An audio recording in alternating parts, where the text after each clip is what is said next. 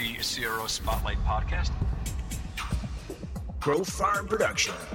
Hi, I'm Warren Zenna, founder and CEO of the CRO Collective, and welcome to the CRO Spotlight podcast. This podcast is for chief revenue officers, aspiring CROs, and CEOs who are looking to hire or support a CRO to succeed. So join me and my expert guests as we debate, discuss, and tackle today's complex revenue growth challenges and provide practical insights to help CROs succeed in the role.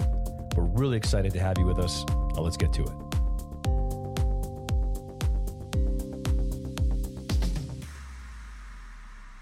Okay, and welcome to this episode of the CRO Spotlight podcast. This is Warren Zenna, the founder and CEO of the CRO Collective. And, it's been a while. I know that I just released a couple of episodes. You'll see one from Steve Schmidt that just came out today, and then Rosalind Santa Elena should be releasing next week. That's a great conversation. And I just wanted to say a couple things because it's been a while since I've had an episode. But one of the things that I'm seeing now that I find really interesting is how many chief revenue officers don't own marketing. It's really interesting. What happens is I'm speaking to a lot of chief revenue officers, and as you probably all from hearing this a lot of them own sales, right? Only. Maybe they're given customer success to some degree.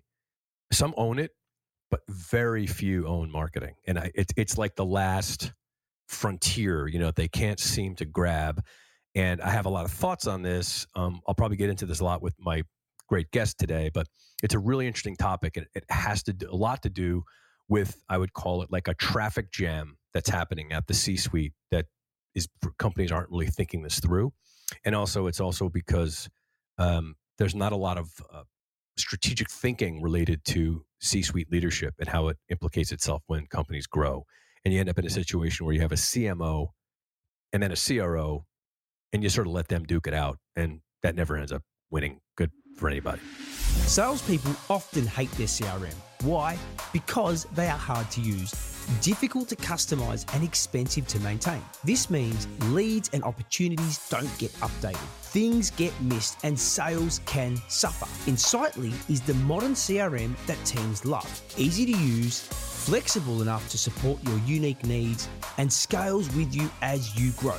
This helps you sell smarter, grow faster, and build lasting customer relationships. Insightly is trusted by more than 1 million users worldwide. For more information, visit insightly.com/getinsightly. I'm really excited today to have our guest, Jackie Rousseau-Anderson. So Jackie is the CRO of BlueConic. It's a data company. We'll talk a bit about that business.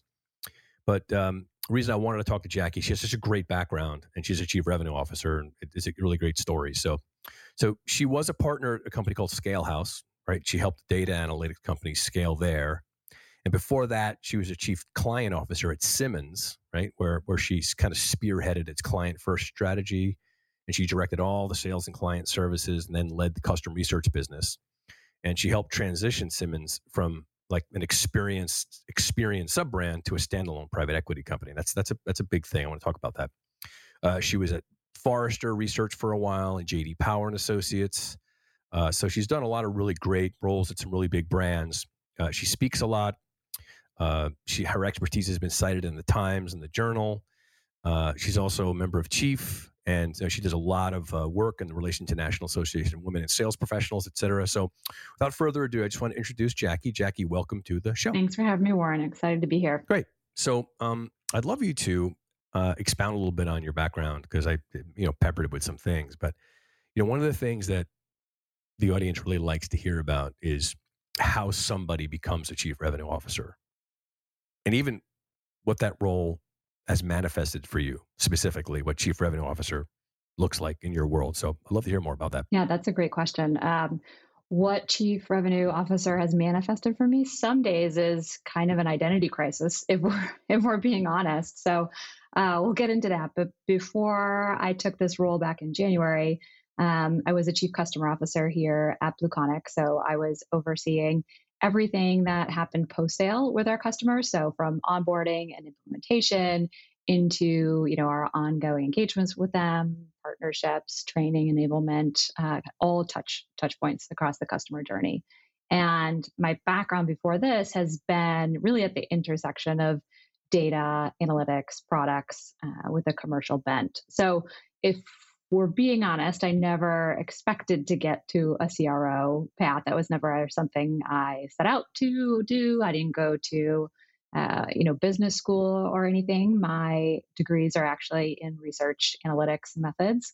So I pictured being in the back of the house someday. And then as I got into scenarios and got exposed to different roles, I realized that I had a passion for just the business strategy of what we do, how we do, and doing it in a scalable way. So that kind of has led me to the CRO role. And I say an identity crisis because it's interesting. When you're a chief customer officer, a lot of people want to talk to you because they want to know what are other customers doing, how can we help them, which are the conversations I love to have. And then you flip over to the CRO title and suddenly everyone assumes that you're in the room because you want to find more money, or, you're having a tough conversation and you're going to try to, add another line item into their contract or something. So I'm not going to lie, I still think about things the same way and want to help our customers, be transformational in what they're trying to do in their businesses. But there are some days where I'm like, oh, wait, you don't, I'm like, oh, I'll have that conversation with the customer. I'll come in and do that presentation. And somebody's like, well, they kind of want to talk to somebody who, fill in the blank. I'm like, well, I am that person. I just have this revenue that has somehow become a dirty word in a lot of instances. So much I want to unpack there. It's so great. I love it. A couple things. One I want to point out, maybe we can get into a bit, is the fact that one of the reasons, aside from some of the obvious ones, but one of the other important reasons I wanted to do this with you is because you got to the path of chief revenue officer, but you didn't get there through sales. Right. And that's unusual. So that's interesting to me, because I think there's a trending on that right now. We can get into that a bit, because there's sort of like, we can talk about this idea of the sort of sales-led CRO and the data or operations-led CRO. And they're both like different sort of, creatures, right? But it's an interesting thing. Yep. And the second thing was that you said something that really I want to get into right now. And I didn't think about it as much until you said it, which is, it's not just the way your company perceives the word revenue, but it's the way customers and clients perceive revenue. And now what's happened as a result of this confusion around the role, you're having an identity crisis where people think you're looking for money, because the entire industry has been trained to think chief revenue officer is someone who just does sales. So how do you manage that? So you're in a room and, or maybe a better question would be, not only how do you manage it, but what would your advice be to help someone else manage it when they see that possibly happening down the road, that can help maybe mitigate some of that perception? Yeah. So I think about it in the same way that I think about sales, which is another seemingly dirty word, especially in the SaaS business. Everybody just assumes that you're trying to, and this is a broad generalization, right? But that salespeople are trying to wheel and deal. And, especially in the SaaS world, right? I'm putting a contract in front of you. There must be some hidden gotcha. Either, you're going to corner me into an agreement that actually ends up overcharging me a whole bunch, and you can't wait to hit send on that invoice for overages, or it's not going to perform the way that you're describing it to me. So from a sales perspective, I think that that's kind of the cornerstone that, at least I'm trying to really unpack and bring back. So we talk a lot about EPE in Buconic. So it's expertise, partnership, and empathy. And that's how we show up to our customers, but it's also how we show up to our prospects. So I think it really is just showing up every day and proving and building that trust with our customers and prospects that says, this isn't, a shtick. I'm not trying to be, the friendly person who gains some trust and then, pardon the language, but screws you on the back end. This is really how we operate here. And so it is just showing up in a very authentic way and not letting customers know this is how we operate, and holding the teams to the same accountability, because whatever experience somebody's going to have with a sales rep is how they're going to categorize you, or a customer success manager, or whoever. They're going to remember that experience, and the adage of, you remember more how somebody makes you feel. That's what your reps are doing. So it's not a magic wand approach, but I think it has to start with how you structure and the expectations you set for your team when it comes to commercial interactions, and then doing the same as a revenue leader. So when I come into a room, I need to show up. I need to be on top of my game. I need to prove that I'm there to truly help our prospects and customers be successful. And that means being able to talk to them about the use cases that are working or not working within our tool, being honest about what we can or can't help them with, and just being that leader who shows up with EPE every day in every interaction. And that begins to really kind of change the sentiment. And also recognizing that no matter how many times I show up that way, the team shows up the way, unfortunately, there are people that have had such bad experiences or have such a stigma associated with sales and revenue that they're going to assume things, and then I can't change their framework. So all I can do is help them be successful in their role, and hopefully eventually we kind of turn that. So I think I truly think it's a fundamental challenge. And what I've noticed, especially, a lot of your guests are in the same mindset when it comes to revenue, that revenue is the byproduct of making your customer successful. So we talk about in customer success, the job was to make customers successful every day. Full stop. That's what your job is. And so if we are committed to that vision from day one in the sales journey of understanding first, what is it that my customers need in order to be successful? Does our tool help them do that? How do we do that? Structuring an agreement that's mutually beneficial to get them there, and then making sure that we help them execute on it. Then that should speak for itself. And then the revenue will come naturally because you're helping them be successful. And that just kind of works itself out. It's certainly music to my ears. I love that philosophy, and it's one that I'm kind of pushing more. I put the customer at the center of the revenue engine, not dollars. Yeah, it's very difficult for PE and VC organizations to get their arms around that, because that's what they're looking at. They're looking at dollars, But, you and I obviously are like-minded here, and I think a lot of people understand that a happy customer equals dollars, right? So that's the goal. I think it seems to make sense. The problem, I think, is chief revenue officers are usually led by pipeline growth, new client acquisition growth, right? Deal closes, those are obviously critically important components of a revenue engine operation, healthy one. But no one, I don't know, and maybe they can, I don't know, maybe not successfully, but they can maybe argue the wisdom of making the customer experience the first thing you think about. As a matter of fact, I think customer experience should be a place where sales and marketing get most of their insights in terms of how they should speak to new prospects, right? Because an existing customer is going to give me all the information I need to make sure that I can replicate that experience through the sales process. Because when someone comes into the funnel, they're a customer, essentially, right? Yep. So a couple of things I want to ask you about this. So, because it's great that you have this thought and that you also come from a non-sales background, and here you are, your chief revenue officer. So walk me through what the process was like at your company, that the decision was made to make you a chief revenue officer. Like, what was the nexus of that decision? What was the thinking behind it? Like, why did we decide to make Jackie have this title? And what were the objectives associated with that change? And why, what were the business decisions around that? I'm curious. Yeah. So what you were saying at the beginning and the kind of the opening of the podcast is spot on to what I've seen in a lot of trends, which is companies not being strategic in how they're thinking about the C-suite structure. And so you have this mix, especially in scaling companies, of legacy C titles that maybe were there because we reached a certain level of growth and we needed to put in a CMO, or we needed a chief operating officer, whatever it is. And so you have these C-suite titles that don't necessarily align to the actual strategy and future strategy of the business. So that's one piece.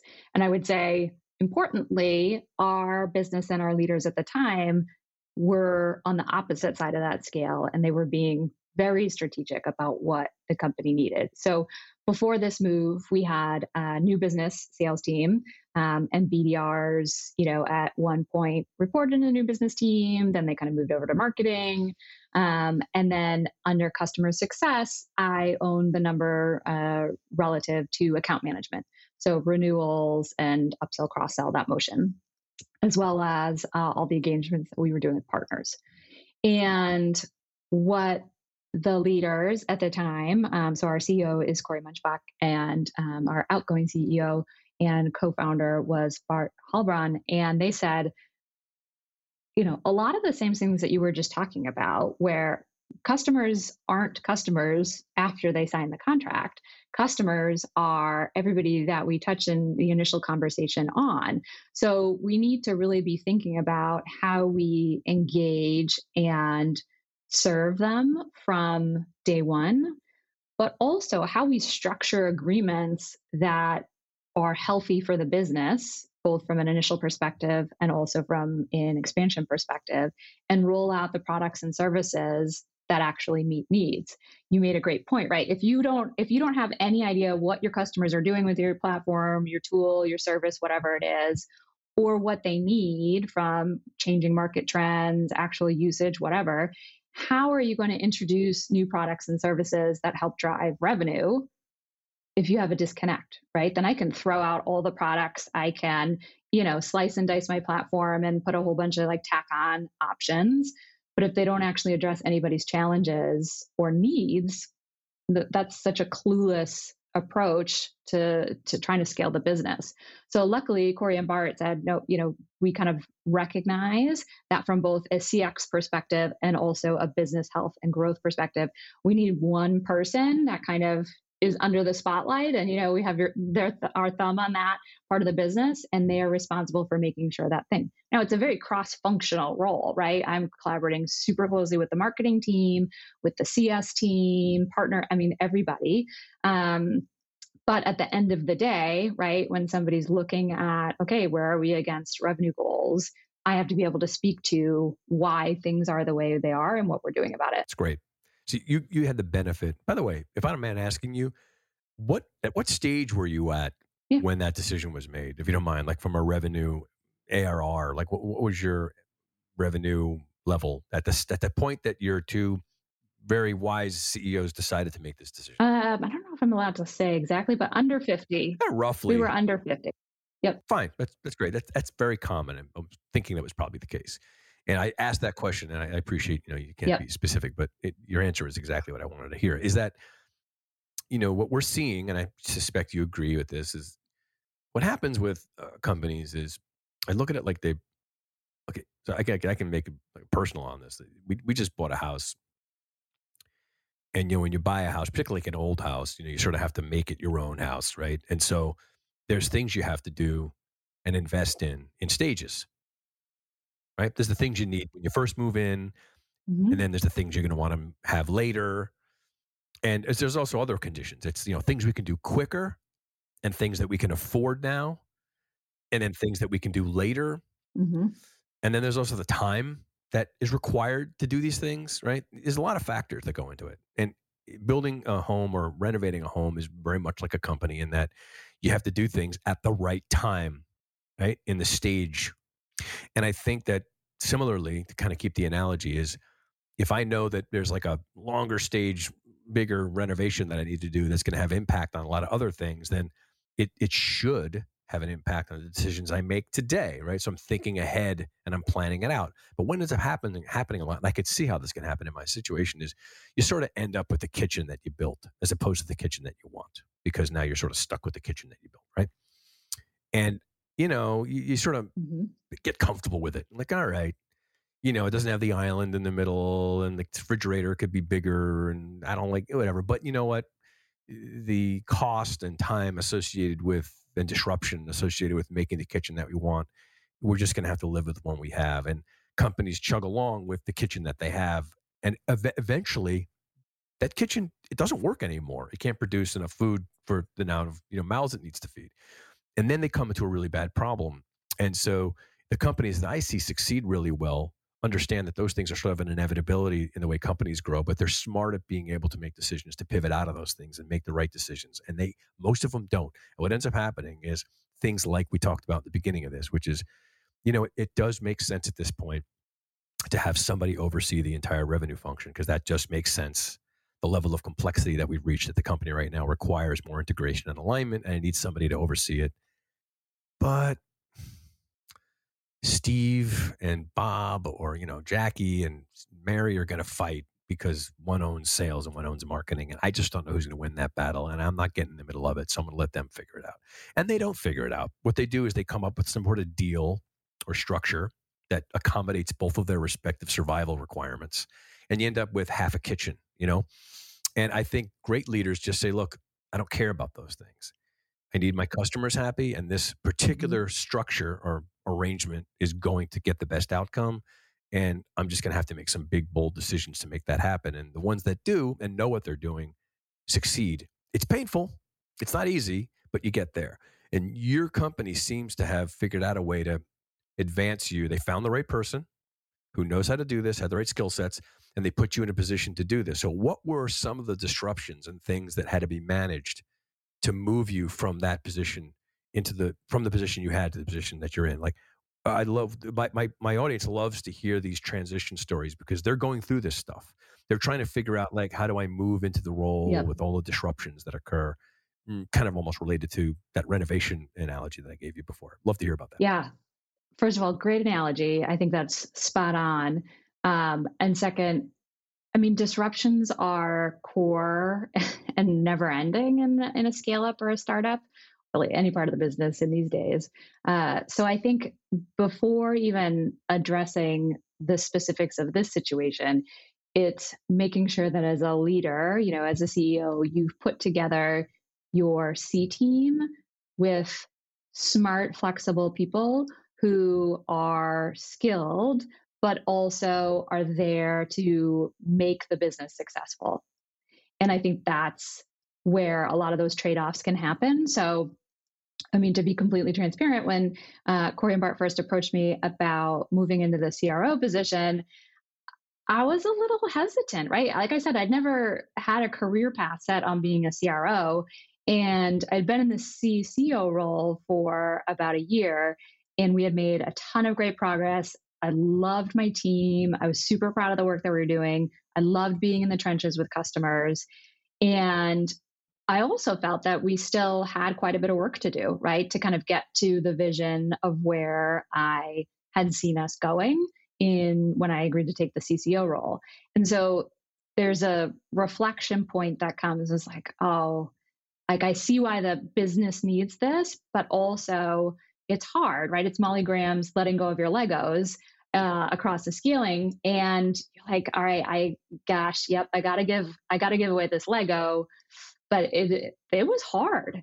And so I did soul searching. I had lots of conversations. And I guess, I don't know if it's, a personality flaw or strength, I guess, depending on the day, I'm committed to making the company and everybody in the organization. We call ourselves the Blue Crew, and I adore every person in our Blue Crew. So I knew that this was the right move to make to set the company up for success. So I moved over, and it was a little bit, it wasn't like, great, everything on day one when I move into the revenue organization is, I cut cords, everything that was on my brain and I was doing moved off to somebody else's plate. We kind of defined a transition period, and we said, okay, for the first 3 months, here's what I'm going to begin to transition off to other people in the organization. Maybe here's some of the priorities that we're just going to have to let go of. And then here's the way I'm going to start to get ramped up and figure out what's going on over here. And I was, clear, and we were clear with our board too, that, we really needed the first half of the year to fully kind of reset and understand what we were doing as part of the organization. But especially during the first 90 days, right? I needed to get into the weeds of how things were operating, what was going on, all of the pieces of the puzzle to understand what was there and what wasn't there. And doing that, and also trying to, again, let go of the Legos that I had on the customer org side, but also support the team, right? Because I didn't want to walk away from my leaders on that side of the organization and kind of leave them to feel like they were hanging. So it wasn't clean, but it was a lot of communication. And then to circle back to my initial point, that's when having those leaders and hiring fantastic people from the director level on up is so critical, because if you have the right people in all of those roles, they're going to jump in, they're going to help out, they're going to flag things that might fall through the cracks. and then you just kind of triage them as you go. It's great. It sounds like what you're saying, it's really helpful, is populating your leadership team with people whom have a flexible relationship to leadership. Like they're just willing to do what it takes to make the business work, and as opposed to being territorial, like holding their piece of the pie or whatever it is. And that's hard. It's really hard, right? That's a competency. That's like finding people whom from day one know that I may call upon you, it's like The Godfather. I may call upon you one day to, do something, but, it's in the best interest of the business. And, of course, I want your feedback and your input to check if I'm right or not. But if it's required, everybody needs to sort of figure out that their places might switch around here, but it's in the best interest of the business, right? That's one thing. And the second thing you said too is, kind of preparing for, and this is somewhat self-serving here, but you're speaking to what I refer to, and you maybe know from listening to me, is the CRO readiness part of the whole thing, which is making your company ready for a chief revenue officer. That's really what we're talking about right now, right? We're creating a new position that's going to have a cross-functional oversight. It's very disruptive. So you mentioned something that I think is really important. I'd love to find out more about this, because this is the area that we're looking to help people, is getting ready for the chief revenue officer. And we put this person, we put Jackie in this job, and you said it very articulately. Now you got to learn things. You got to learn what's going on. You got to have access to stuff, and you have to be able to assess it and, know what it is, and then be able to optimize it or figure out how much of it is not good or what's bad. And it's mostly data, right? So, how did you do that? Yep. What was the methodology and the process that you took to become smarter about what was really going on that allowed you to then be able to be ready to start implementing whatever you wanted? How did you do that? Yeah. So luckily, we had a ton of reporting and data in the organization already. And as you know from my background, data and analytics is, my happy place. So what I did was kind of, do a debrief with the kind of team on, okay, where are things? What are we doing? And then I basically created a research plan. And I said, okay, here's all the things that I would want to be able to look at, from, new business rates, conversions, what's our MQL to SQL to SAL conversion rates, what's the timing, what does it look like across reps, verticals, industries, every single thing, and basically created a laundry list of reports that I would need to see, worked with the business ops team, and also had to work with them because the way that I wanted to look at data and some of the reports that I wanted to look at weren't necessarily how management had been looking at them before. So we had a ton of reports, which were really helpful, but they weren't all through the lens of how I would want to look at the business. So I kind of had to, take a step back, and it's like, I know we have a lot of historical data, but I want to look at it in this way because I need to answer these business questions. So I literally created a sheet of here's what I'm trying to solve for, and here are the ways that I need to look at the data in order to get to that. And then I spent weeks in spreadsheets and analytics just going through it, and then worked to create, a bottoms up plan for the business for our 2023 budget that I felt was actually reliable and that I could stand behind. And that whole process helped me figure out okay, here's the gaps that we have. Here's where we have, maybe a bunch of renewals coming up. So we have an opportunity over here in this particular part of the business, but, maybe we aren't running as many events this year because of marketing spend. So how does that impact that whole conversion cycle and play all the way through? So it really was a data and analytics led initiative, and then conversations across marketing with the CEO, with everybody to say, okay, here's how I'm thinking about things. How does this jive with what you're doing? And back to the CMO perspective, we very much had to be in sync, right? Because their goals about creating the pipeline that is going to feed this plan, we had to be thinking about the numbers in the same way. We had to be speaking the same language. And I work with a fantastic CMO. I don't even want to say his name because then somebody might try to reach out and grab him, but he's done this a couple of times. He's phenomenal to work with. And, we came to an agreement of what we were looking at and dealing with. And we just stay in lockstep on making sure that both the assumptions that we built into that initial plan are holding. And then if something changes, then we need to make adjustments and understand, like, is that a me adjustment? Because now I need to condense my conversion rates on the back end of the deal, or is that a you assumption and impact because actually it's taking things longer to get through from stage 1 to stage 2? How are we going to impact that? And it's a constant trade-off and back and forth to make sure that we're still narrowing in on the same end That's targets. Great. Really great. So you didn't need any third-party help, right? You did this all yourselves. It was all your own internal methodologies and stuff. You utilized your own internal resources to do this analysis, right? Yeah, and we have, so we started a partnership with Vista Equity Partners back in January of last year. So luckily we have them as a partner too, to kind of check it on. And they have some great benchmarks that we can use around, how do our conversion rates look compared to others in the business? Or, what are the profiles of successful reps that they're seeing across other businesses? They have kind of frameworks and screenings that we can use. But if you don't have those skill sets in-house, right, then you absolutely should look for partners that you trust. And I think also be realistic about the CRO that you are thinking about bringing in, which is relative to your CEO and the other parts of your leadership team.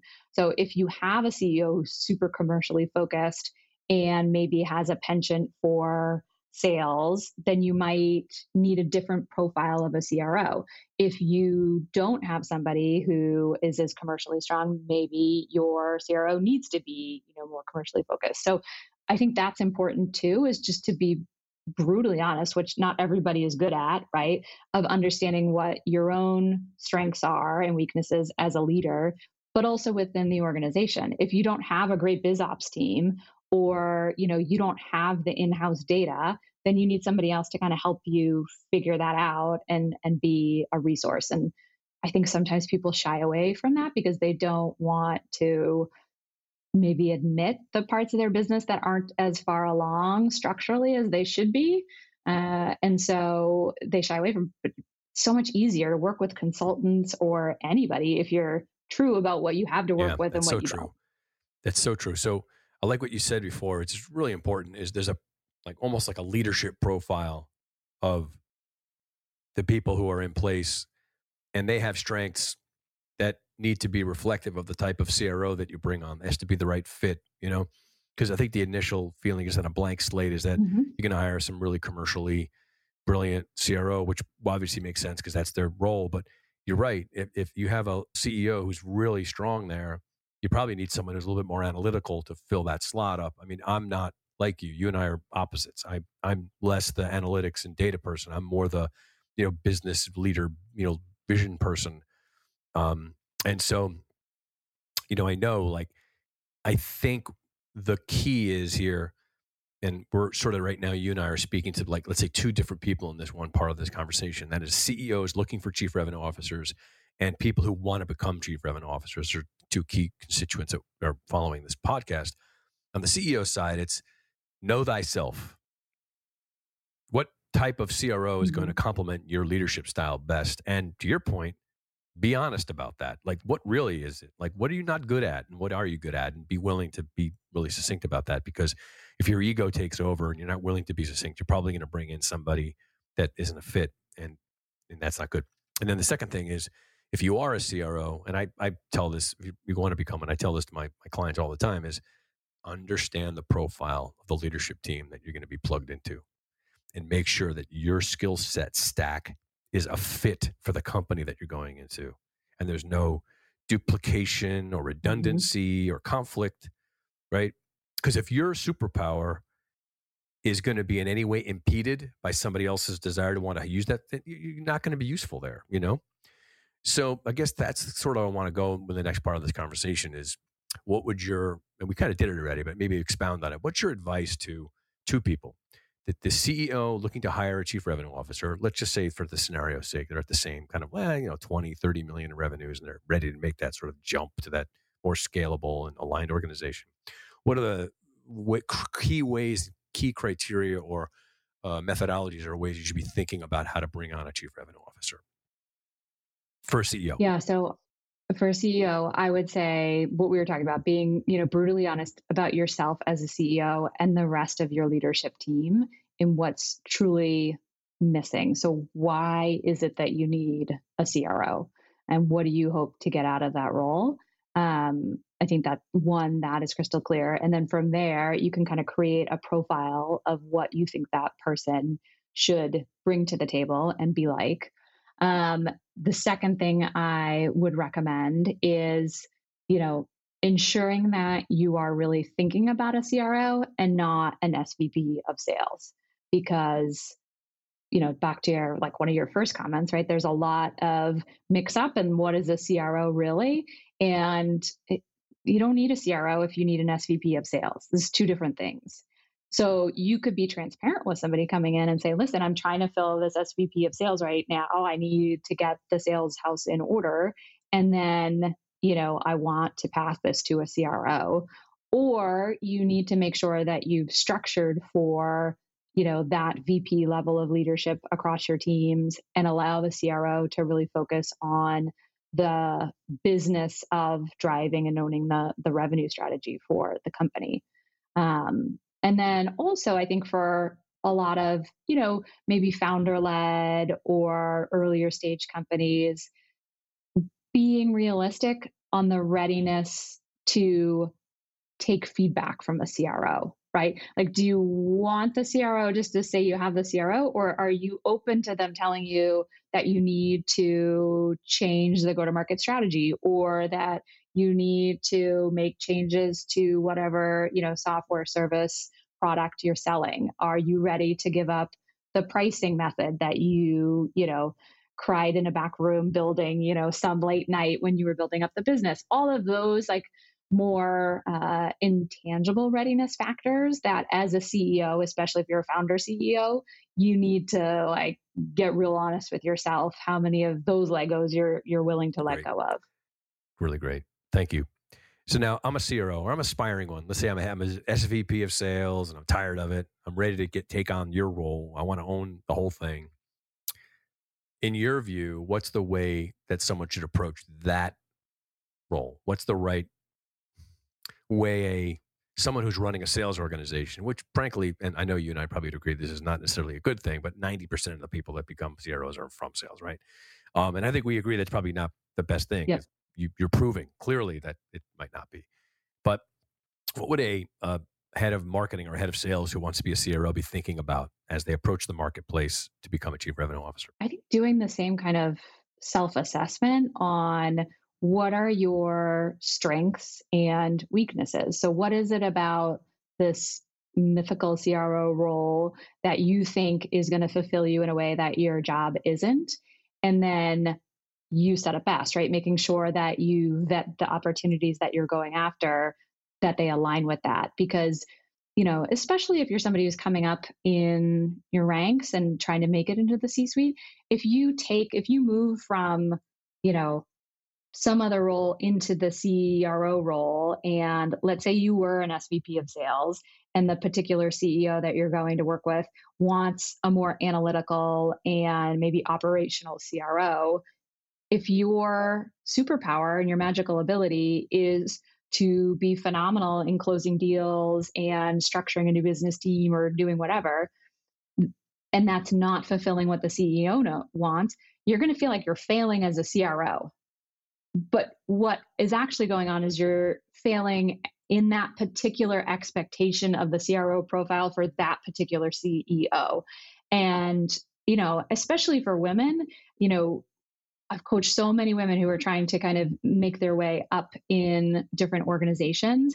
And I have to constantly remind them that it's not that you failed being the thing, right? Whatever it is, it's that wasn't the role for you in that context. That doesn't mean you can't be a great SVP of sales somewhere else, a CRO, whatever you're trying to be, but you kind of have to be realistic about how much of that was your skill set for the role versus your skill set compared to the expectations of that particular role profile. And that's a big big difference that can sometimes send people spinning, quite honestly, for a while. It's so astute, and you're so right. And you have to find the right partner, right? I mean, it's like any long-term committed relationship, right? I mean, Yeah.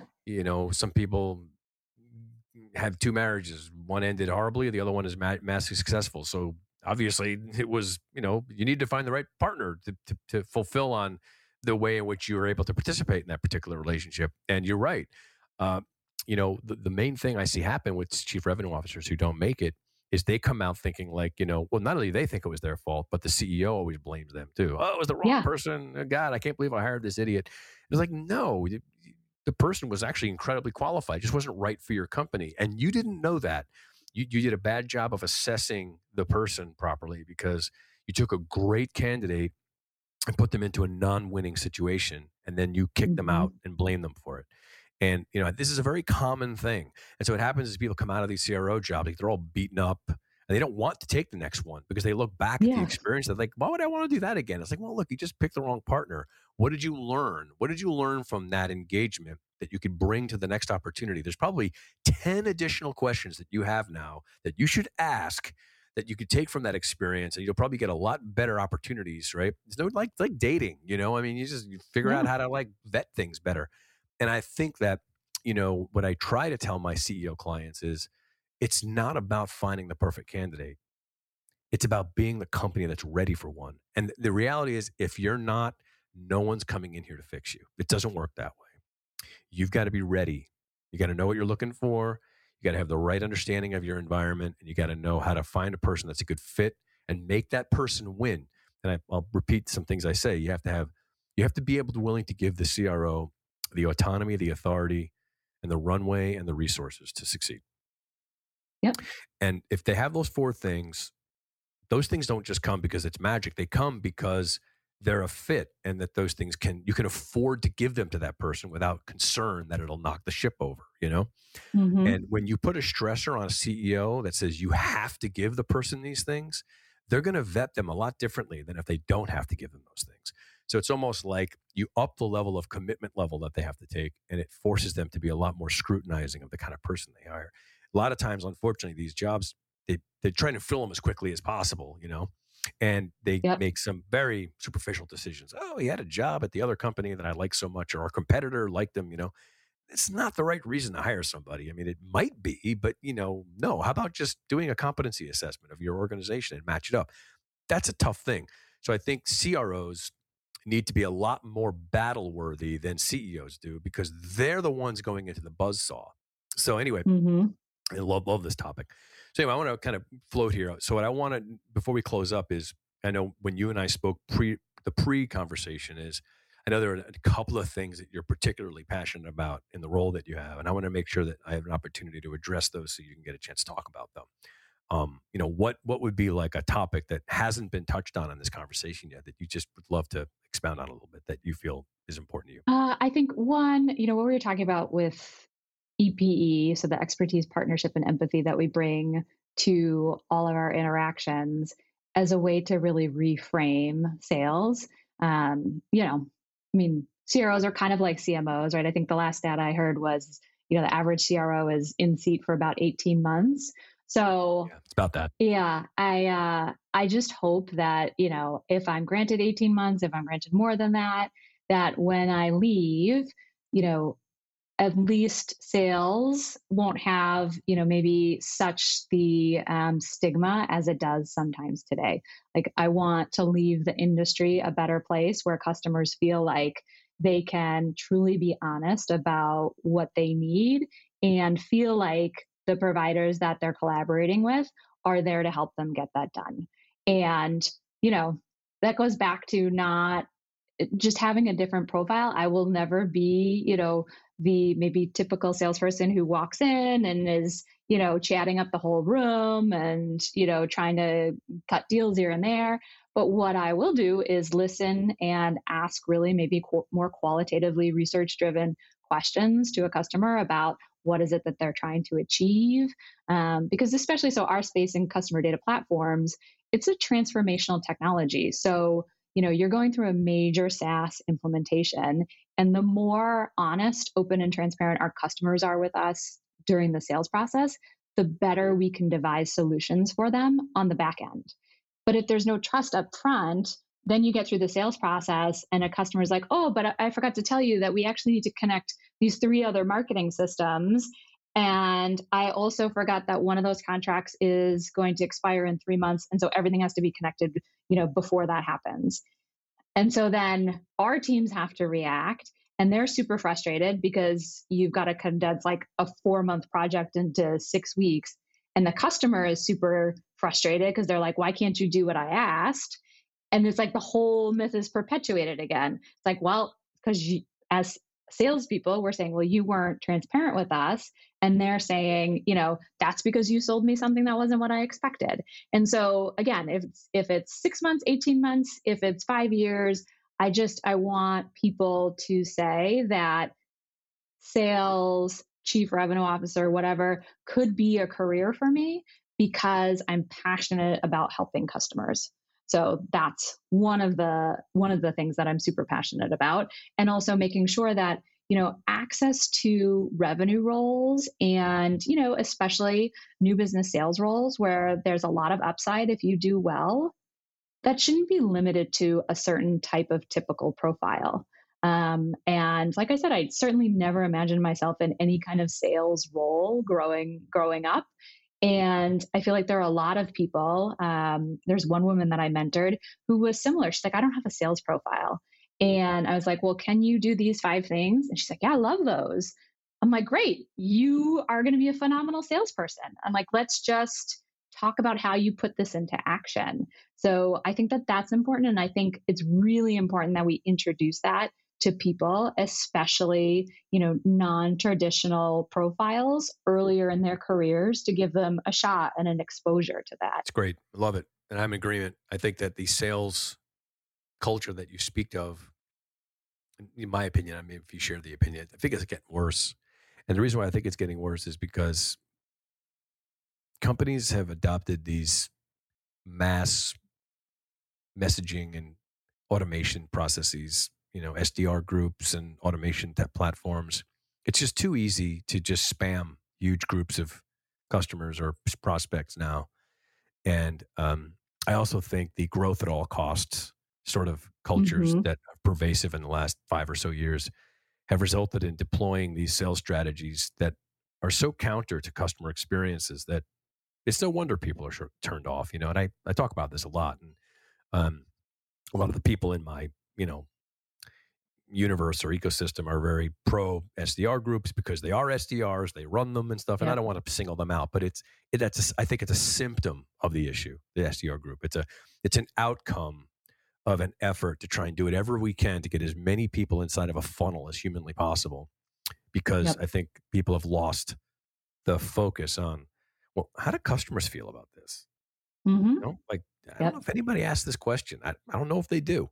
And I think it's incredible to me. And as a result, and I think you agree 100% with this, is the companies that do, they have a great opportunity. I mean, a huge opportunity, because it's refreshing for customers these days to go, wow, that was a really nice sales conversation I just had with somebody. They seem to really give a shit about me. And, that's really bizarre. Wow, that could make a big difference, right? Because let's face it, a lot of the products and services in the SaaS industry are competing with other ones. There's other platforms that do the same thing. There's just, minor, little differences and stuff. So the differentiators aren't necessarily going to be features. They're going to be more like the way you go to market and the way that you talk to people, because it's people are hiring you at the end of the day. So I just think it's great. Your passions, your focus on those things are very similar to mine. I mean, I started this business for the same reason. I think that chief revenue officers are critical because they look at the whole thing and they move away from the sales function as a single spear that's targeting the market all the time and looking at more the way you surround a customer with the right sort of experience so that you can build value and the organization shares information about that customer. So anyway, I really appreciate that. So how can people get in touch with you and tell us a little bit more about what you're doing and some other things you're up to? So, if anybody wants to reach out to you, you sound like you coach a lot of people, you mentor a lot of people, and talk about a little bit about your business. And let's make sure that you get a little opportunity to get a little bit more, exposure out of this. Yeah. So LinkedIn profile, it's Jackie RA, or, find me Jackie Russo Anderson, Jackie@blueconic.com. Shoot me an email. I'm always happy to chat, especially with folks who are thinking about this path or having questions, want to talk about, building their skills as a consultative seller, or if they're already phenomenal consultative sellers and they want to work in an environment where that is appreciated, just reach out and I would be happy to chat. Well, great. Well, I learned a couple things here. Great. So thank you. I mean it. I did. I got one really great insight I got out of this conversation was that the profile of the CEO needs to match the profile of the CRO. And even though I thought about it, just the way you articulated it had me think about it a little bit differently. And I appreciate that. And the other one was really insightful is the revenue part of the CRO role doesn't just affect the way people hire them, but it affects the people that they interact with on customer side. They think they're dealing with a sales leader. And that's a really great insight. And it's one that CROs need to be really mindful of, is that perception precedes them and they have to be responsible for it. They can't just ignore it. They have to understand that that's probably what's going on and they have to speak to it so they can work through that instead of just like being perceived as someone who's going to try and, get a deal. That's a really good insight. So thank you for that. And thank you for being here. This was a great conversation. I loved it. And hopefully have a chance to speak again. And thank you so much for taking the time to talk to me. Yeah, anytime. Happy to come back. Happy to chat. Happy to chat with anybody who needs a support group for, CRO identity crisis. Reach out and I would love to connect. All right, great. Well, thank you.